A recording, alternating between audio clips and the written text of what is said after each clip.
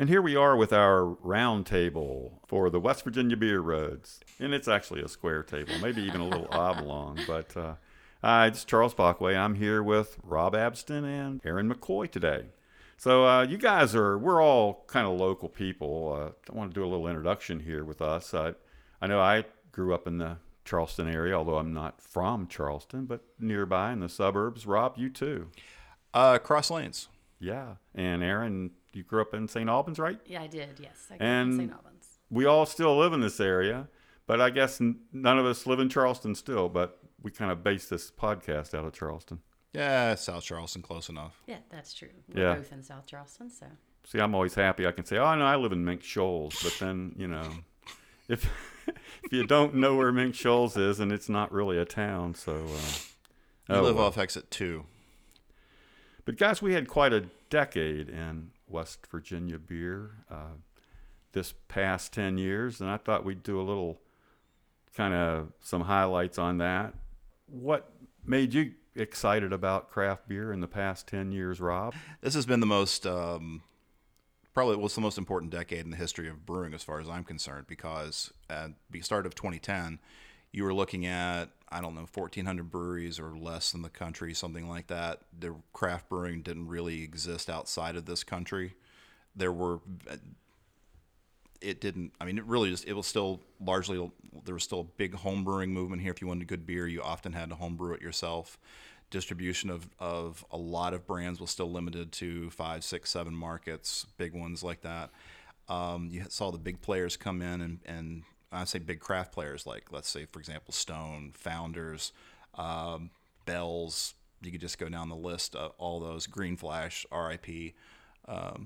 Some of those big West Coast and Colorado beers, Michigan beers that we've always wanted, didn't just come into West Virginia. It took a while, but they're now nationwide brands. Meanwhile, we went from however many breweries we had in the state, 4 to 5. At the January of 2010 to 25, 30, whatever the official number is now. And then nationally, it's exploded. The rise of the pastry stout, the invention of the New England IPA, the hoppy lager, the rise of craft lagers, all that stuff has happened in the last 10 years. So it's been just unbelievable. So what experience, though, would you say has really stood out to you from all the others, just personally? Personally, Hoof-Hearted. Going up in Marengo for their various and sundry parties and releases. About that. Yeah, I've been up there with you before, and I know a lot of us West Virginians have made that trip. That's an amazing learning experience to me, almost, about what breweries can do in our area. Yeah. Just a bunch of like 5 or 6, guys got together and decided they wanted to make some hoppy, righteous beer, and for lack of a better term, and they use, they're big fans. They're kids of the '80s, so they're big fans of movies like Better Off Dead and Van Halen records and stuff like that, and they bring that whole sort of goofiness to their atmosphere, the entire process. The name Hoof-Hearted, if you say it properly, sounds like who farted. Oh, I didn't know that. I didn't know. Yeah, so that's what we're dealing with here. Middle school humor. Yes. Their cans are amazing. At best. Oh, yeah. Their can art is wonderful. Yeah. And that they really managed to turn the can release into an event sort of thing. Now, they've increased their production now, so they don't have to really do what they used to do. But they used to be limited to, you would have to buy a ticket in order to for the right to stand in line to buy beer. Mm-hmm. And we're talking tickets would sell out online in under a minute regularly. And they're not the only ones. You've got brewery releases now. That is a regular thing all across the country. Where people are having ticketed events or releases you need to stand in line for 6-8 hours before they go on to. So, Aaron, how about you? Over the last 10 years, what are some of the brewing and beer experiences that stand out? A couple trips in particular stand out. A few years ago, I was able to go to the Richmond Beer Trail and hit up a couple of the big names. I got to go to the Answer, which was a really fun place. They've got some great beer. I was very excited to get to just see the atmosphere and how they handle themselves. And they really have a lot of events that they have when they have releases. They have a lot of great production, a lot of really good, strong beer that comes out of there. A smaller one, Isley, got to visit Stone, which was a huge, rather new place at the time that I was there. Of course, we were very aware of Stone in this area. Triple Crossing was very impressive. Their facility was just down to earth, family oriented. They had outdoor seating, of course, tons of beer, lots of can sales, which I thought was great. That's a pretty well known name as far as I'm concerned. One of the more popular, newer ones that everybody hears about is the Veil. Of course, they've got a lot of good beers coming out. They're very popular among, I think, the younger generation of craft people, craft beer lovers. Yeah, another one of those like Hoofhearted that's makes a living on a lot of releases. Right. Yeah. Yes. Yeah. And they don't. There's not distribution anywhere in this area from any of those other than No. Stone. Yeah, that I'm aware that's of. national, right? Yep. Right. My second experience was I was on a trip in Connecticut area, and I got to go to a Trillium tasting area, which was awesome. They make great beer. They also don't distribute. And I got to go to Treehouse and sample some of their beers, which is sort of a powerhouse in the north. Yeah, there you're talking about those New England breweries Yes. that sort of helped establish a whole new beer style. Absolutely, bombs. the hazy IPA, yes. Yeah. And that just stood out for me as far as being able to experience that firsthand.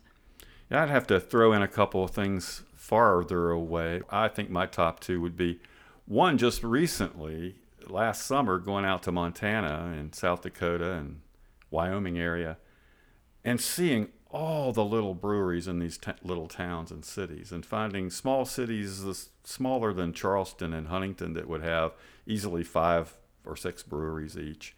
And they're all doing well. They're not famous breweries. They're not ones that sell everywhere around the state. But they just showed that the culture could support, beer people can support a lot of small breweries. And and we'll get into that a little later. But why I think that's so significant. But the other one would be a similar thing. A little earlier in the decade, I went out to a couple of trips to Germany and went into the Franconia area. And that's the Bamberg main town there that's known for beer. But every little village that you go to in Franconia has a brewery or two. And again, small places, the culture, the idea, these little beer gardens and pubs that were just so much fun to see, and the community supports them, but they don't distribute anywhere. They're just their local brewery. And most of them don't. There's a few that do, bigger ones, but most of them are tiny. And they're kind of like what's in West Virginia, but there's just more of them, in all the little towns. And again, both of those experiences have really cemented in my head what I like about beer culture, and that's the local, tap room, the local brewery that people becomes a part of their community. And that's any things that those two places where I really saw that probably better than anywhere else. Rob, let's move over a little bit now into kind of the state of affairs. Let's get it closer to West Virginia. We've kind of covered all around West Virginia. We got our strengths and weaknesses. Like we said, we've grown tremendously in the decade. And let's talk about the state of West Virginia beer right now. All right, we've got some good places. Just off the top of my head, you have Big Timber, which is making canning beer in distribution, has some really fine offerings right now. They're a couple years back, their porter placed in a national competition for canned beer back before canned beer really exploded, but they were one of the first to can a porter, for example, and it's still a really good beer. Their flagship IPA is fine. Lager is one of those craft lagers I mentioned earlier. It's thoroughly drinkable. We've got Weather Ground. They're doing some really nice things. There's the things up in the panhandles, the eastern panhandle with abolitionists and those guys are really concentrating on some wild stuff. And then we finally after 20 some years into the whole microbrewing craft revolution, we finally got a brewery in Charleston, which was a big deal. And one This that actually decade. yeah. So that opened in 2013, and originally Charleston Brewing Company, now Black Sheep / Bad Shepherd Brewing, and some good stuff's coming out of there now. And we're just a lot better than we were. Not only we're making beer that's better than we've ever had made in the state, it's more available. And if you are looking for things that are not made in the state, the distribution has opened up to a lot of those national brands or regional brands I was talking about earlier. So there's just a lot more unbelievable amount of selection and labels available now, particularly 10 years ago. If you had told me we'd had this stuff available, I would have probably just called you a liar and walked away from you. Yeah, you're right. It's like many people, even 7-8 years ago, we were still looking so much out of state to find beers that were exciting. And now, we have a lot of West Virginia beers that are pretty daggone exciting. Mm-hmm. Yeah. I, for example, really like Cool Ridge Lager, which is, weather ground. Yeah. Fizzy yellow beer with some flavor. Mostly locally sourced materials. I think they get most of their malt for that from a place in North Carolina, for example. It's good. We've made great strides. We're not a wasteland like I used to refer to West Virginia as. We're not great, but we're not a wasteland anymore. Weather Ground I agree, they're doing some really great things. And Charles, you and I were there for and you as well, Rob, for their second anniversary. And I like that they are really trying to get the distribution out quickly. We're seeing their beer here, where before, when they first started, obviously it wasn't being packaged and distributed, but they're absolutely reaching out, and they're changing up their beer styles, which I like a lot. They have a lot of different varieties that are becoming sort of their staple beers, and I look to see really big things from them in the future. For as short a time as they've been around, they've made some really big strides, and I think they're going to continue to do that. Sam and Aaron obviously managing that. I think they're doing a great job. And I agree with, as you said, lots of West Virginia beer coming out. Short story. We had recently talked with Aaron Rote, and they're doing some big things and expanding into Maryland with their new tap room. Stumptown is doing some good things. In Morgantown, they have new owners at Morgantown Brewing Company, and I've been there a couple times, and I think they're doing some good things with their new recipes. Chestnut Brew Works is good, always have been. I'd like to get to Morgantown, honestly, more often to be able to hit up those areas, which I'll be able to do in the future. But I agree. The distribution itself is wonderful. I mean, there for a while, we couldn't even get Bell's, which was originally in the state and then disappeared from the state. And I was thrilled to have them come back. And thankfully, we get a lot of their different beers and a lot of others. And one thing that I find concerning is, as Rob said, we do finally have a brewery in Charleston, which is wonderful, and of course one of my favorite places. But our distribution is blowing up more than our actual breweries. We need more than one brewery in Charleston. Obviously, the distribution is great. There's lots of growler stations that you find at the pharmacies, which to me is sort of an odd combo, but that's West Virginia for you. And at least we're able to fill our growlers and get the distribution at those places. Yeah. But we need some more breweries in the Charleston area. Yeah, I mean, we'll probably talk a little bit more of that, or I'd love to talk a little bit more of that in a minute. But, you think about where we started last decade, and I wrote about this a little in when I did the top 50 or dozen beers that defined the decade. And first one was Cold Trail Ale. But back, when this decade began, you got to remember that beer and the other beers from Mountain State Brewing, they were the ones that were out in distribution. We didn't have distributing breweries much. I mean, there was a little bit of Morgantown beer occasionally here, but basically it was Mountain State Brewing that defined the first half of the decade before we had enough other breweries that were distributing anything. And then I think the strength now, though, is in these breweries like Stumptown, Weather Ground, Short Story, others that are self-distributing, because it seems to me the ones who are self-distributing are much more aggressive about getting their beer into accounts in general than are the ones that are going through distributors. like Parkersburg, like Greenbrier Valley even. It just seems like that these little tiny ones that self-distribute are getting better distribution into our bars and places where we can try them than some of the others, which is it's a cool development. Well, certainly for those of us that haven't been able to get to some of those breweries that are in the state yet, it is a good development and it's a good choice. And that's a lot of the tap takeovers that happen in the bars and local areas. We have a lot of people show up for, so we can try those different beers. Yes, I think our self-distribution law in the state, not every state allows that, and most do. It's been a great thing for this state, and a great thing for the small breweries getting started. You're welcome, West Virginia. Yeah, Rob, I know you worked on that. Yeah, I worked on that one, and I worked on the growler/craft beer bill in 2015, and then a little bit with one local senator called and asked me a couple questions about raising that to 15% this last session, and I let him know what was going on with that. So, in a little tiny way, I'm responsible for that too.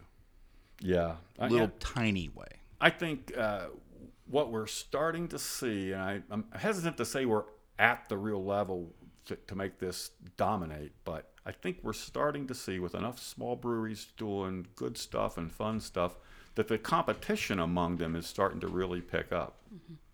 That they have to be judged against each other now, and the beer community is picking their favorites now, not from just one or two, but from a dozen or more that are doing really good stuff. Right. Just seems like to me that's a positive, a strength of a growing strength in our beer market for West Virginia brewers. Yeah. Agreed. But, we're also seeing them do, and I kind of like to get your guys' opinions on the new styles. Craft beer fans are fickle, and they're always looking for something different and new. And new styles like hazy IPAs, kettle sours, and pastry stouts. Yeah, we're starting one right now. We're seeing West Virginia brewers, make some waves in those. So give me, what's your thoughts on those?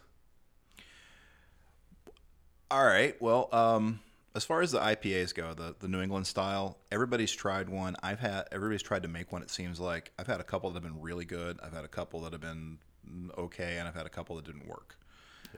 Across the board. I'll pull up a couple that I really particularly enjoyed. Whatever they called it, I have no idea what they called it, but the Peddler, probably the best beer I've ever had from them, was a hazy IPA they did last spring that could have hung with pretty much anything from any of the hazies you can get from the East Coast that I could think.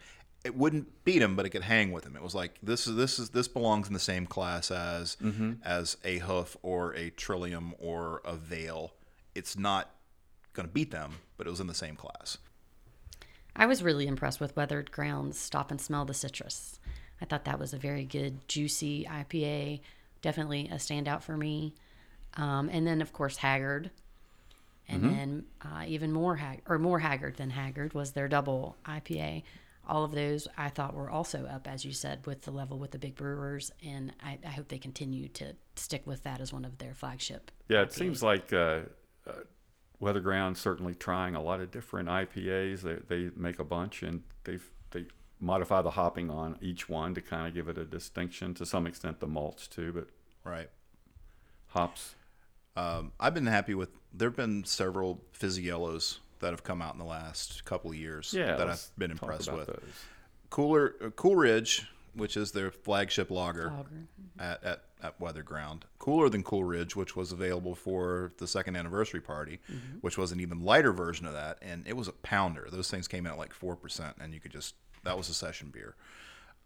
Short Story, as mentioned earlier, they have done a couple that have showed up at festivals down here that have been really nice, easy drinking, very well made. I'll second that. I think they've done an excellent job on lager making. And we haven't mentioned them yet, but Bridge Brew Works, probably those guys down in Fayetteville have been doing really good work all decade long, and their yellow beers still work really. They're I don't know if you call it flagship or not. Long Point. That's the one that really established West Virginia brewers in lagers. I mean, because Long Point lager. They're the one that kind of developed that lager market here, and at a time when everybody was just making ales. Dortmunder style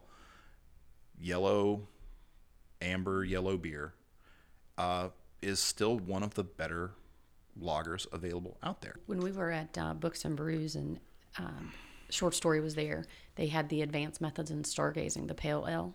Oh, yeah. That was delicious. That was a galaxy hop forward pale ale, which... Absolutely. I was impressed by that. I have not gotten to have a ton of their beer, but mainly IPAs, of course. Mm-hmm. But that was the pale ale that I was highly impressed with and hope to get to see in this area in cans. Yeah. Another hoppy pale ale, and I think the one that really developed that market was the Halleck Pale Ale up in Morgantown. Absolutely. The chestnut. Yeah, I mean, they came out with that when he had like a one-barrel brew house in his garage, just getting started. But I mean, that beer took over Morgantown, and I think that made a huge difference up there in developing. And now I think what I call things like Adventures in Stargazing are more a growth out of that, northern West Virginia, north central West Virginia market that Halleck really set the standard for a number of years back. Absolutely. Sure did. Stumptown's been making great IPAs since they opened up. Yeah. And in theory, there's going to be a tap room down here featuring them prominently. In theory, we'll see how that works. Looking forward to that. I hope it happens. That's very soon. I think that's a good point. Mentioning Stumptown, I think Stumptown, and we talked about Weather Ground and Short Story, how these brewers that they've just jumped right out of the gate making incredible beers that have really kind of been a cut above some of the other breweries that came before them, and or at least in the buzz they create. I'm not going to say they're better beers in their styles, because sometimes they were just new style beers, but that's something that I think is impressive to me. And we had one this year that I named the best new brewery in the state, High Ground Brewing, out of Terra Alta in Preston County, way up there again, north central West Virginia. Again, they came right out of the gate making good beer. It seems like the brewery standards of people that jump in, not all of them, but we're getting a bunch of them that are coming out really strong when they're brand new. I agree with that. I mean, I noticed recently, I think it was Stumptown came out with sort of a slushy style beer, which I know is a controversial beer to some extent in the beer community, whether it's really beer or not, but because sometimes they're mostly fruit juice. That's fine. I love those. Those are great. You make a sour IPA, you throw a bunch of milk sugar in it, a whole bunch of fruit in it. I don't care if it's 2.8% or 10%. Well, Aaron mentioned the Answer. They're the ones that sort of in our region kind of known for starting that. Yes. But I think more broadly, we're seeing kettle sours out of quite a few breweries, and they seem to be pretty good. Mm-hmm. Yeah. I mean, Big Timbers got into it big time this year. Of course, Parkersburg came out with their Berliner Weiss several years ago, and they've done a new version of it too, and with a raspberry one. Those have been fine. They're very light and low alcohol. But yeah, a number of the breweries, including Short Story now, I know is making some. Good. I love those. I do too. Sours, that's it's an acquired taste somewhat, I believe, among craft beer drinkers, and I certainly have gotten into them the last few years, and I enjoy them. Yeah, another plug for Bridge Brew Works. Their Ipetus Goza was really the first one to come out that really was in distribution at all in West Virginia, and they kind of set a standard with that beer. Did a very good job with it. Locally sourced salt. Yeah. Yeah. So, Aaron, thinking about beer personalities in West Virginia, who's somebody that you really enjoy? Ron Cole Jr. He's a great guy. He's obviously owner of T&M Meats. He is responsible for bringing a lot of the West Virginia beer to us that don't get to some of those areas in the state. He's just an overall funny guy, great to talk to. He certainly has his beer knowledge. He's a lot of fun to be around, and you can have a beer and just talk about whatever with him. I find him interesting, and as I said, he's got, is it 36 taps? I want to say. I don't know if I'm right in that number, but certainly more than 24. Certainly a lot, and he supports the state, and I am very impressed with that. He's also got good food there. Of course, Ross Williams at Bad Shepherd is a friend of mine. I think he does a good job, and he is very down to earth and loves to show his brew process and his equipment and how he does things. And I think that is good for people like me that want to see, what process are you going through for what particular beer. And he likes to talk about his materials and where he gets his hops, and just an interesting person to talk to. Yeah, Ross Williams is the head brewer at Bad Shepherd in Charleston. Yes. Yeah. Those two stick out in my mind. How about you, Rob? Can you keep it down to two? I think local beer journalist Charles Bachway has been doing a fantastic job. I have to edit that out of the show here. Yeah. No, Ron was the first guy that came to mind with me, but we've got several brewery people who are working just repping breweries that are doing, and they're repping out of state breweries. Or one guy's repping an in-state brewery now. But you've got, the Country Boy rep Josh Holland, for example. Yeah. Shows up at all kinds of events, brings the swag, brings the party with him, gets people excited about it. And Country Boy does a pretty good beer, a bunch of pretty good beers. I'm thinking of him. I'm thinking of Ron over at New Belgium.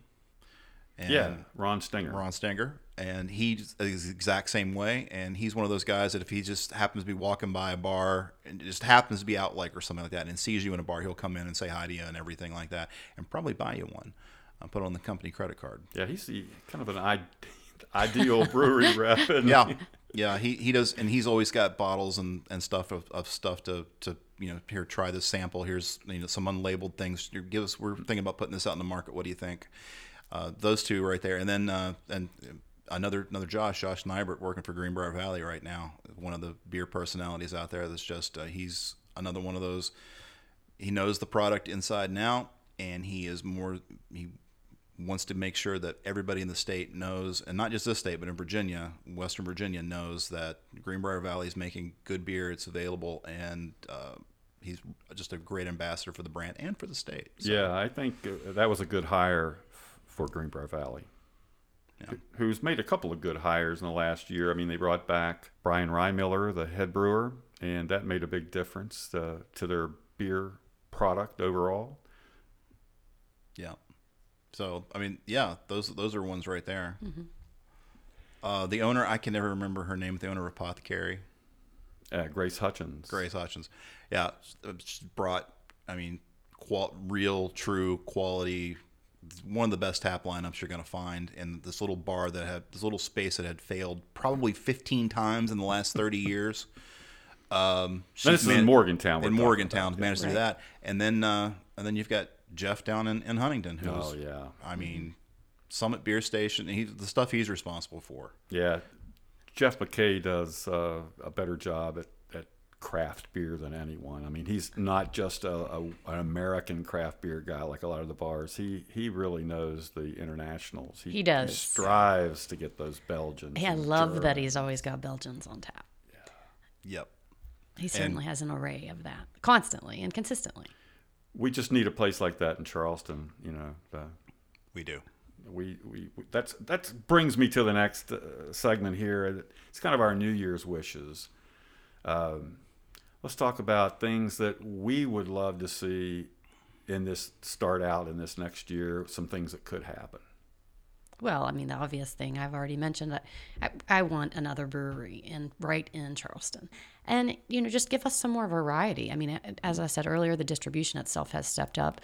We're certainly able to get a lot more beer on tap at different bars, but not necessarily a brewery. And I think that we need that. 100%.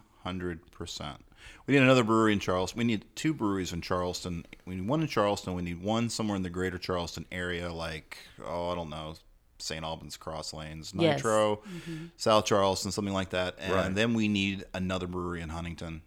You can go down all the different cities in West Virginia or towns that have two breweries, such as Parkersburg, Morgantown. The whole Davis-Thomas Metroplex, which has, I don't know how many if you want to count them all. Wheeling has two. Fairmont or Marion County. Marion County's got two. Jefferson County. Fayetteville's got two. Fayetteville is two. And then you get Beckley, greater Beckley area's got two. Yes, Raleigh and County. Then you get to Kanawha County, the largest county in the state by a factor of like by 3 times larger than the next largest county, has won. Right. It is amazing to me. And, I mean, people that know me know that I've harp on that all the time. I write about the comparisons as to how beer rare we are here, or brewery rare. And I don't know what it's going to take. There are 2 in Preston County. I think that says everything you need to know right there. That's true. There are 2 in Preston County, and there's 1 in our fair city of Charleston. Well, one other thing beyond, and we mentioned a little, we certainly mentioned the breweries in Charleston, and a good craft beer bar in Charleston, the need for that, something like a Summit beer station does in Huntington. I'd add that I'd love to see more than one, really, beer break through that becomes really hot and gets a big national reputation coming out of one of our West Virginia breweries. It kind of put us on the map. I just don't think that's happened yet. No, we do have technically one world-class beer being brewed in the state, according to the World Beer Cup people, and Cell Block 304, which is a brown ale. Mm-hmm. And it's good. It's as a brown ale, it is really good. Just so glad when that happened in 2018 World Beer Cup that Cell Block 304 became the first West Virginia beer to garner a prestigious, or a medal at a prestigious beer competition. That was a good move. I don't know what we need, but I want to see some people line up at a brewery in West Virginia and come in for a beer release. Yeah, that we got to have that somewhere. Somebody's gonna have to tie up $100,000 worth of capital into a big line of imperial pastry stouts or something like that. Have a bunch of barrels sitting off the side for a year, and then mix them with some coconut and strawberry and chocolate and whatever else. Well, Jeff McKay's trying to get those kinds of, he does his anniversary beers now. He's really trying to push the envelope in places, and I know he's worked on those pastry stouts with some of the brewers. And the one he had this year, I think, with the Lunar, wasn't it? The one from Big Timber that had all the adjuncts in it. Yeah, I think that was it. It was good. I mean, all of the anniversary beers were good that he had. Yeah. But see, that's what a good beer retailer can do for you. Not only serve good beer, but work with the breweries and the distributors to get good beer. It pushes the envelope, and that's what Jeff does that I don't know of anyone else that does that. We'd love to have somebody here in Charleston doing that. I'd love to see some of that here, because I think we suffer a little bit in beer image. We're just kind of a black hole. People don't realize that West Virginia makes good beer because we haven't gotten that publicity that's broken out the state boundaries. Oh, absolutely. We've had some beers that could hang with a lot of that stuff. They just we haven't hit the critical mass where somebody's going to drive from Cleveland to stand in line to buy. Yeah. Yet. Well, I think this kind of brings us to the end of today's roundtable, and next time I think we'll get together and talk a little more about some things like legislation and things that could be used in West Virginia to enhance our craft beverage market, not just for breweries, but also for distilleries and cideries and wineries. I want to hit that on the next time we get together in a couple of weeks. So, guys, thanks for working with us today. Thank you. Thank you for having us. You've been listening to West Virginia Beer Roads Roundtable. For my podcast partner, Aaron McCoy, this is Charles Bachway saying we'll see you later.